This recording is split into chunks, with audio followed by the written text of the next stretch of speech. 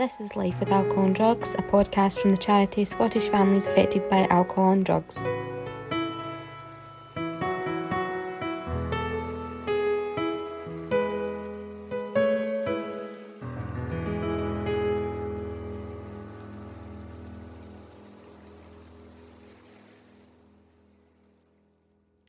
This is episode 4, the Alcohol Marketing Survey, with members from the Scottish Families Alcohol Action Group, including Susie and Rebecca from Scottish Families, Gemma and Simon from Alcohol Focus Scotland, Louise from Alcohol and Drug Support South West Scotland, and Olivia and Beverly. So we can start it off with just saying an introduction about the Alcohol Marketing Survey that we've been looking at over the past year. And if Susie, if you can lead on what the findings were from the first alcohol survey. Yeah, sure. So I thought I might just start by telling you what the purpose of the survey was, just to give people a sense of why we were doing it in the first place. So we wanted to understand how widely spread alcohol messages are in everyday life. And then we did that by asking different things like, what references to alcohol did you notice today? We then asked people to put those references into categories. We asked if people took photos. I don't think we got many photos. We asked if this was the first time people had noticed where alcohol is present in their community. We asked for people's reflections on what they saw. We asked when they carried the survey out. So people sort of were encouraged to carry it out at a certain point in the day. Yeah, so, people we're asking you to set aside a day and a time to make a note of where alcohol is present in your day. You could choose a full day or maybe a few hours whilst doing what you would normally be doing. So it's just a sense of like what's around me, in my own environment throughout the normal course of the day. So not going out to look for, try and find the examples, but just what's in my community, what's in my environment. And then we asked people for any other comments. So the top sort of lines, 35 people completed the survey. People told us that they were from 12 different local areas in Scotland. So it covered quite a lot of Scotland in terms of where the survey was carried out. Most people spent about an hour and a half on the survey. And on average, there were about 10 references per person. So 35 people noted over 350 alcohol references. The one that scored highest was social media. The one that scored lowest was clothing, just at 6%. Out of interest, foods mentioning alcohol, 31%. Litter, 54%, so quite a lot. And TV adverts, 34%. And then we asked people, were there any noticeable health messages on what you observed? And 80% of people said no. And then the other stuff that we picked up was more qualitative. So we could come back to some of the themes that came out of that a bit later on in the conversation. The alcohol references with social media being the highest, I think we can all agree that is the thing that we do see. You do see a lot of sponsored, promoted posts wherever you are. And sometimes a Facebook feed could be littered with adverts and things. And I think it wasn't last year, but it was the year before.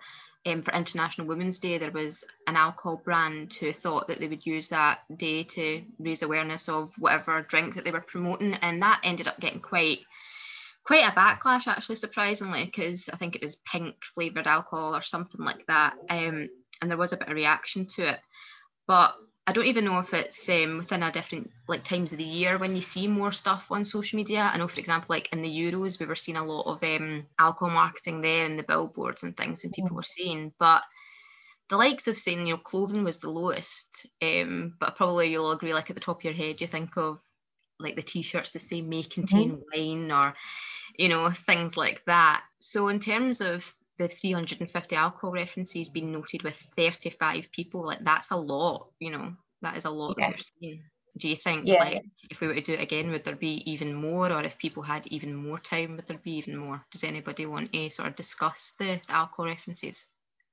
Like you said, I think it's very interesting how many there are, particularly given the context. Like you said, that it wasn't people were sort of explicitly to go out looking for them.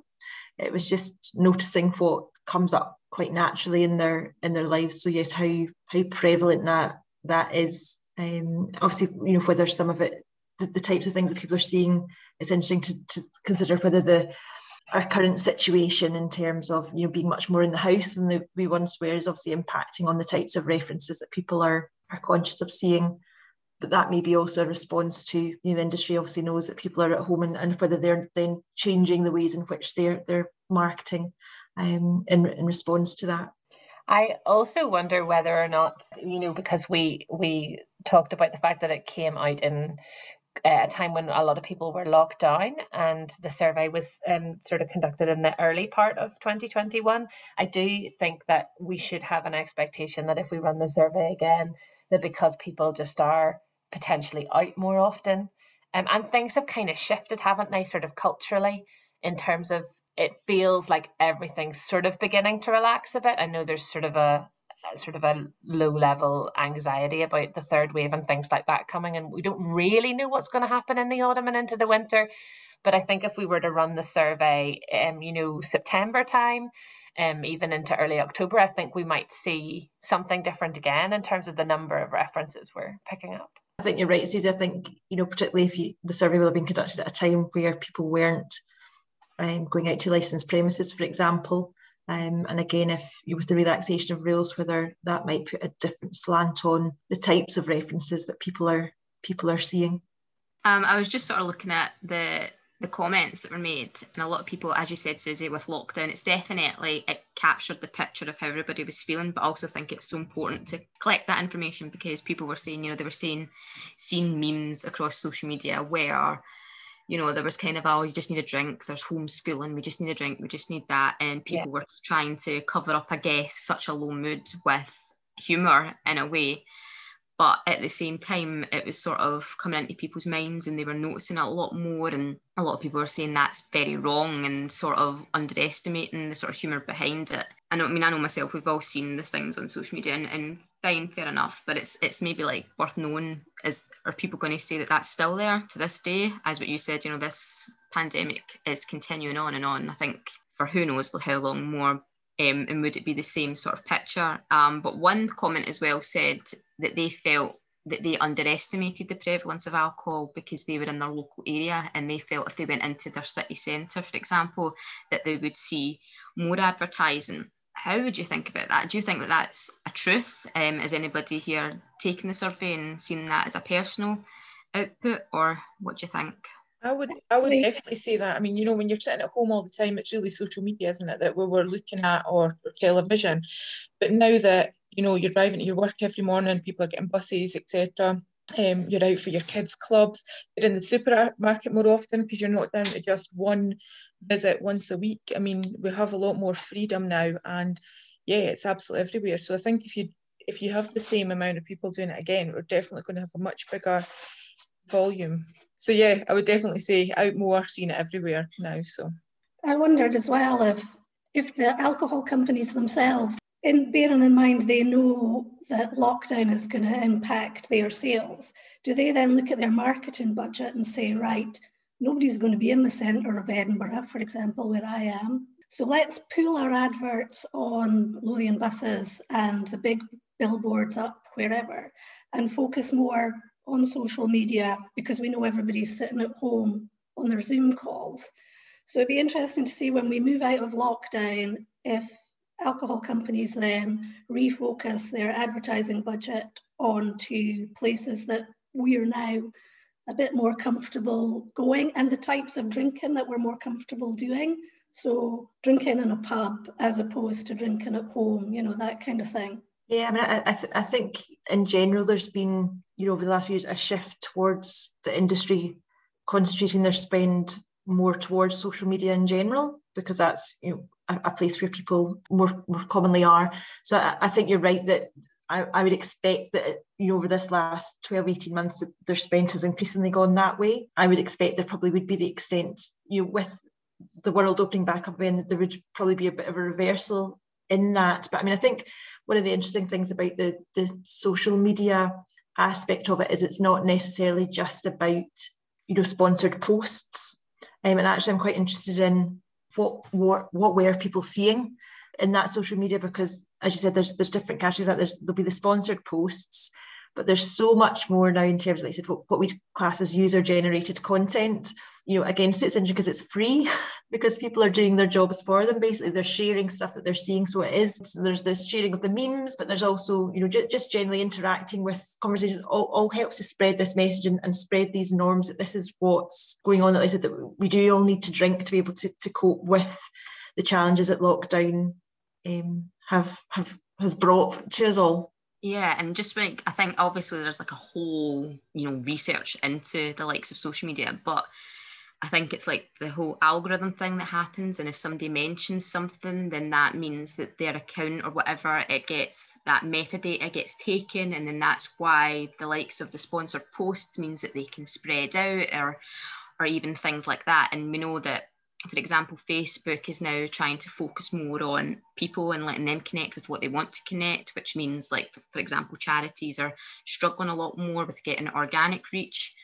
But the fact that these industries, these alcohol industries, can put a lot of money into that budget to make sponsored posts, it's like no wonder people are seeing it.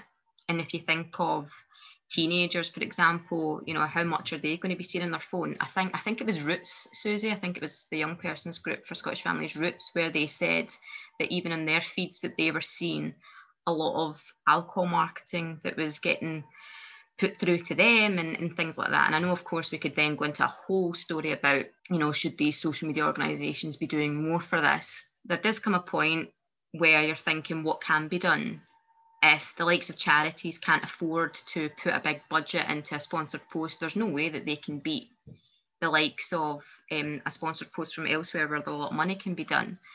But if we're thinking of like the part of this alcohol action group, there is sort of an education feel to it. There is sort of how do we educate people, you know, as public health campaigns the way forward. I know previously, just an hour or so ago, we were talking about alcohol labelling and, you know, how do we make that more noticeable? Because I think if people knew how many units were in the drink that they were consuming and how many units were meant to be healthy and, you know, what are the health risks per week, I think a lot of people would actually be quite shocked to hear that and not understand sort of how much is in the drinks that they're taking. In terms of like the alcohol survey and sort of what's come out of it, is there anything that you did expect, or do you think there's anything that was unexpected from it? You know, is there something that was obviously the glaringly obvious is the COVID response, but was there something else that maybe was quite unexpected to see? I would say that this is not unexpected because, you know, we have been in a culture where, you know, licensing and all of that stuff has come in, you know, like over a decade ago, I'm sure now.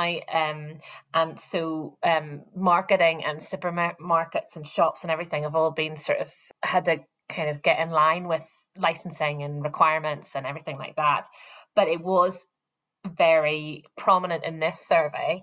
Again, in terms of context, it was possibly one of the only places people were seeing alcohol because of the restrictions on movement and where you could be and not be. So, you know, but actually what it did do then was really pinpoint how invasive it can be in terms of it being present in supermarkets and shops. Because again, you know, our conversation earlier this morning when we were meeting together as a group, you know, we talked about that whole idea of, you know, what would it look like if alcohol was no longer available as a sort of another thing alongside everything else in the supermarket. I mean, supermarkets are kind of like insane anyway, because you can buy anything like clothing, toys, you know, it's just DIY stuff for your garden, you know, it just is like blow your mind. You could like lose yourself there for a whole day.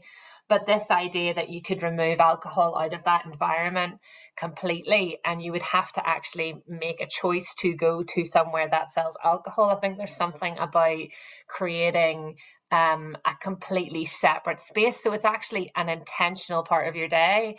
Whereas for a lot of people, you know, where you have to make the effort to actually go there to buy it. Whereas a lot of people will buy it because they pass it. Like you might not have bought a bottle of wine for dinner because you didn't pass it. So you just bought lemonade instead. So it is really interesting, isn't it? When you think about that. That's a really good point, Susie. It's Olivia here. And I grew up in Ontario, Canada. And when we had to go buy wine, you would go to what they call the LCBO. It's a government entity. I can't remember what it stands for now. But if you wanted to buy beer, you would go to, it's called the beer store. Although So I've lived in Scotland for 16 years. 2 years ago, when I was back in Toronto in Ontario, that has changed slightly. Beer is starting to be sold in supermarkets. But growing up in Ontario all my life, I remember if you wanted to get alcohol, wine, spirits, you go to the LCBO. Now that's probably different for the other provinces in Canada, so I can't speak for the other provinces in Canada. But yeah, that's the setup that they have in Ontario, Canada. And then when I moved here 16 years ago, and you can buy, like you said, everything under the sun in a supermarket, I was blown away. Yeah, I get that. And Olivia, what can I ask you a follow-on question to that? Mm-hmm. I mean, what do you feel then, like, as that being a place where you grew up, do you feel like you had essentially, in terms of in your community, it felt much like alcohol was much less prevalent because you had to go somewhere specific to buy it? Or I think so. I mean, I think also the drinking culture between Canadians and British or Scottish in particular is very different as well. And but I think that does make a difference because everything you said, like, if you're just going for a normal shop and you pass by and happen to see a bottle of alcohol that's on sale, you're more inclined to buy it. Whereas if you removed all those types of products from the supermarket and you had to drive somewhere separate, somewhere else, I think that will make a difference. So yeah, I think it's the extent to which these things help to create the culture.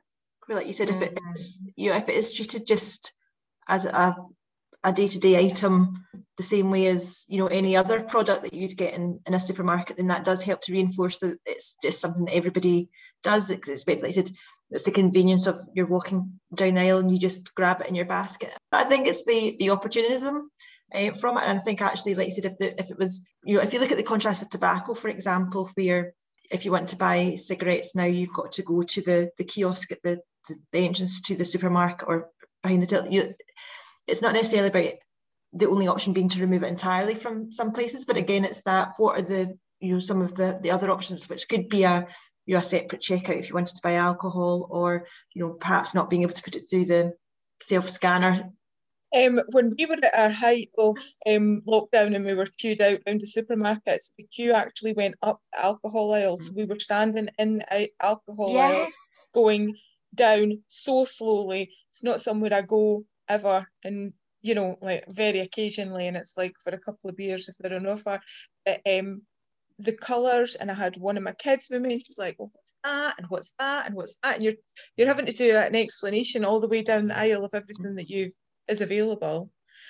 So yeah, that was a bit awkward when you've got children. But also they're seeing it on kids' Snap stories now anyway. Every kid that's out drinking is putting everything on the social media of what they're doing. So then once you're obviously seeing Snapchat stories and everything, they're saying, oh, she was on this that weekend or that, or she drinks this all the time, or she drinks that, and asking you what it is because it's in their face all the time, and obviously they want to know what's going on. So yeah. I think that's what I was saying earlier about the user-generated content, where, like you said, it's actually people are doing industry's jobs for them now. They see this sort of stuff, and like you said, they begin to go, "What's that?" They become familiar with brands, for example. And back in 2019, we did some work with Children's Parliament, which was looking at sort of children's views around an alcohol-free childhood and what that would mean to them. And one of the things that we asked as part of that was for them to draw where they saw alcohol in their lives. And this was children who were 9 to 11. And I was really struck by their brand awareness as part of that, where, what they were drawing, for a lot of children, it was just, generic alcohol, but a lot of them were really focusing on the specific brands that they were aware of. And thinking, if they're aware of that at 9 to 11, then when they do reach legal drinking age, they've developed those associations, perhaps those affinities with those brands that they're then going to focus on when they're, if they decide to start drinking. No, it's absolutely, when you go down the park on a Sunday morning to take the kids down the park, and there's just so many cans of to Dragon Soup and things like that. So they've seen it on Saturday night all over social media, and they're finding the cans in the park on the Sunday morning, and they are little kids, and if they're living in houses that have got multiple ages, you know what I mean, you've got teenagers that are maybe starting to experience it, and younger kids, and it obviously has an effect on them because they can see what's happening, or they see older siblings coming in with it, or asking for it, or drinking it, or hiding it, and that sort of thing. So it's definitely going to be having an effect on the younger children. Yeah, and I think that's, again, thinking about, you know, marketing of alcohol in its broadest sense, and about that, I said things like packaging is a key part of that, that, you know, the design of these products are to appeal to particular demographics. So they look appealing to, you know, so they might be particularly appealing to, you know, younger people who are, you know, just commencing their drinking journey and things, that it, you know, so they look nice, and that's why they want to drink them. Yeah, want to be involved in it as well, because if one, you know, I've been in social groups with children that are, you know, 15, 16-year-old, and a couple of the parents allow a couple of cans of Dragon Soup, but some parents don't, so they're going with, you know, a wee bottle of wine and things like that, and the pressure is to be drinking the same as everybody else. It looks colourful and it looks cool, and how it affects you is completely different if you were having a little glass of wine and that sort of thing, and you're just like, they're just continuously chasing the high of what they're, you know, the image of it as well as how it affects their body, kind of thing. Yeah, and even like in the survey, like the second highest that people seen alcohol was litter, which I personally never would have thought about. Like, I would never have said, oh, litter. But the fact is, you're right, like Louise, like what you said, you know, there's cans littered about everywhere. And even a name like Dragon Soup, I mean, I'm a bit older now, so that was never the thing that I seen in school. But when you hear something like that, it's like, of course, somebody's going to want to find out what that is. Of course, somebody's going to want to know more about it, and they want to, you know, be part of it or try what it is. There's just this very appealing sense to it. I mean, Scottish Families are members of Alcohol Health Alliance UK, and recently I was speaking to their communications manager, who said that they were trying to stop the glamorisation of stock images of alcohol. And they were trying to encourage the media, for example, to not use them, to not make them look tempting and things like that, which I think it's right. You know, if we look at the terms of drugs, for example, substances, a lot of that imagery is like dark and moody and quite a gloomy, dark atmosphere to it. But then when you look at the alcohol side of things, it's brighter, it's in a sort of social setting, you know, it's within like a friend's home, or it's in a pub, places like that. And it's quite weird because alcohol obviously is a drug itself, but there's such a weird split to see it. You know, if we were looking at litter in the street, you know, if it was a discarded needle or things like that, would there be more of an uproar to that in terms of just walking by the can of Dragon Soup on the grass in the park? You know, there's such a big difference when it comes to looking at things like that. But definitely the survey has really highlighted the fact that 35 people could see 350 alcohol references in the time that it took. And I know with the age range, it was more 25 and up, so there really wasn't that much from people under 25. So I think even as well, like in terms of the Alcohol Action Group, it would be good to hear from younger people and to hear what it is that they see and to hear what it is that they think of things, because I personally feel alcohol marketing is kind of being directed to them more than it is directed to others. I mean, that might not be statistically true, but there's definitely something around the younger generation being able to see more alcohol marketing, more things about going out at the weekend and nightclubs and things like that. I know we're not supposed to talk about nightclubs in terms of COVID right now, because that's an uproar as well. But yeah, there's something very strange about it. And I think as well with this survey, it was good to have it at the time that it was, because it gave people more time to really think about it. Instead of being back out and socialising again, there was something around being able to sit down and actually think it through. So obviously the lockdown and COVID really did affect the survey in itself. But when we think about us and the services and organisations that we come from, was there a rise in people drinking alcohol to cope with the lockdown? I know in Scottish Families, Susie, we were seeing quite a high amount of people coming to the helpline, specifically a person affected with their own problem. And alcohol was probably the top. It might have been the top or the second top, but it was the one that was coming in the most and what people were seeing. And, you know, people were at home more. They were noticing that alcohol was an issue at home more. I know, Beverly, I know you and me spoke earlier this year, and you said that you noticed more alcohol prevalence where you live and things like that. So is from Alcohol Focus Scotland and stuff like that, was there a rise in people drinking, do you think? From our perspective, yeah, I mean, we'd seen some indications of this from kind of early on in the pandemic, both that some people were drinking less, but they tended to have been drinking less to begin with. And then people who had maybe been drinking at more harmful levels, they did tend to be drinking more, and often by quite a large amount. And there was a suggestion, there were some really pretty shocking statistics about England and Wales that came out about the kind of increase in alcohol deaths. And part of that, people are kind of thinking that it may have been people who've been drinking at quite a high level for a long time. And then during the period of lockdown, it's increased an awful lot. But I think one of the problems, obviously, is, often when we talk about people drinking to cope, the point is almost that that's not at all, a solution to whatever the problem that they're trying to deal with is. And we need to try and get people sort of support for whatever might be going on in their lives that is kind of causing them to drink.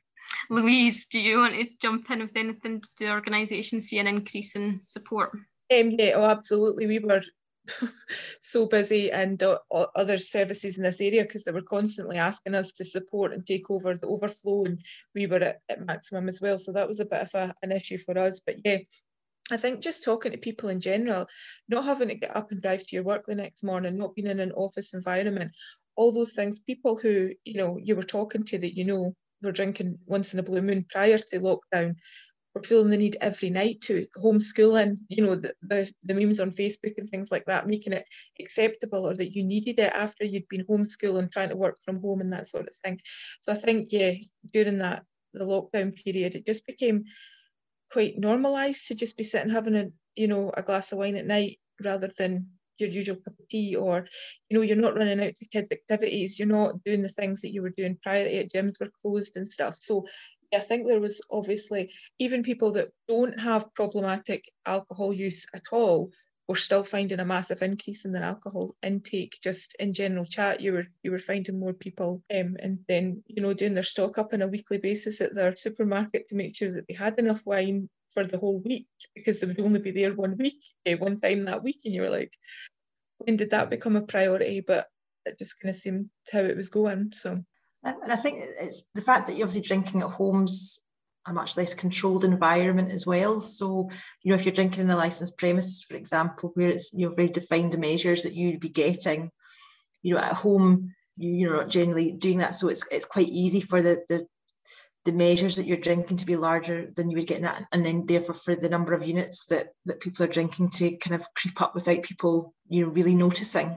Does anybody have anything else that they want to talk about, maybe in terms of the survey, or anything else that's maybe quite current? Because obviously it's been a wee while now since the survey, and we've had things like the Euros where there was alcohol marketing and display, and I know that a few footballers had moved alcohol out the way, which was quite a promising thing to see when you look at things like nightclubs and stuff like that, and everybody's like vaccine passports to get in there. And Beverly, you sent us a blog recently about the Danish film Another Round, and I thought you said something absolutely brilliant about how when there was lockdown, I think it was, you said something around everybody was just really looking forward to the restrictions being lifted so they could get back to the pub and things like that. So does anybody have anything that they want to chip in, or anything that they want to mention that would be good for sort of this part of the podcast? I think, that obviously with the Euros and the amount of sponsorship that we saw there, and then like Ronaldo moving the alcohol out the way and the Coca-Cola out the way and focusing on water. But then there was a few other players and managers who then made a kind of joke of it and went in and opened Heineken and started drinking it in the camera as if they were mocking Ronaldo for moving it out the way. So I think that was quite, when somebody's trying to make a positive choice and other people in that area are mocking the positive choices made by people and playing it down as a joke, then that didn't really help the situation. So that was a bit disappointing to watch. Yeah, and I think it's that the relationship between sport and alcohol is an interesting one, where you go, actually, these people are at the peak of their physical fitness and things, and actually, trying to encourage people into sport is about improving their health, and actually the relationships between sports and unhealthy commodities. It's like, are those the right brands that should be partnering with sport? And it's really interesting that things like Scottish women's football have made a stand not to accept sponsorship from gambling or food or alcohol. Some individual clubs have also actually, I think, off the back of the Euros, have come out and made similar stands. I think it'll be interesting to see whether the stance of some of these footballers begins to, if not lead to any immediate change, but at least I think it's been so interesting that it's actually started or highlighted the conversation and the need for us to be having that conversation about are these relationships appropriate? Brilliant. Okay, thank you so much. Susie, do you want to do a little bit about the Alcohol Action Group itself and about the next survey and how people can get involved in it? So if you want to get involved in the Alcohol Action Group, you can contact us at Scottish Families. You can also follow us on Twitter. It's at ALCSFAD. And if you want to take part in the survey, watch out, that will be coming out soon. I think we'll probably plan to put the survey out in September and run it during the month of September. And yeah, we'd really welcome people who are interested in getting involved. The other thing we're talking about at the moment is just being a bit more active in terms of how we get involved in consultations, writing to MPs and MSPs. So again, watch out for that. We'd love you to get involved and be part of that. Great, thank you. And thank you everybody for taking part. Really appreciate it. Thank you for listening. If you're worried about someone else's alcohol and drug use, you can contact Scottish Families on 08080 10 10 11 or by email at helpline@sfad.org.uk. We also have web chat and further information on our website www.sfad.org.uk.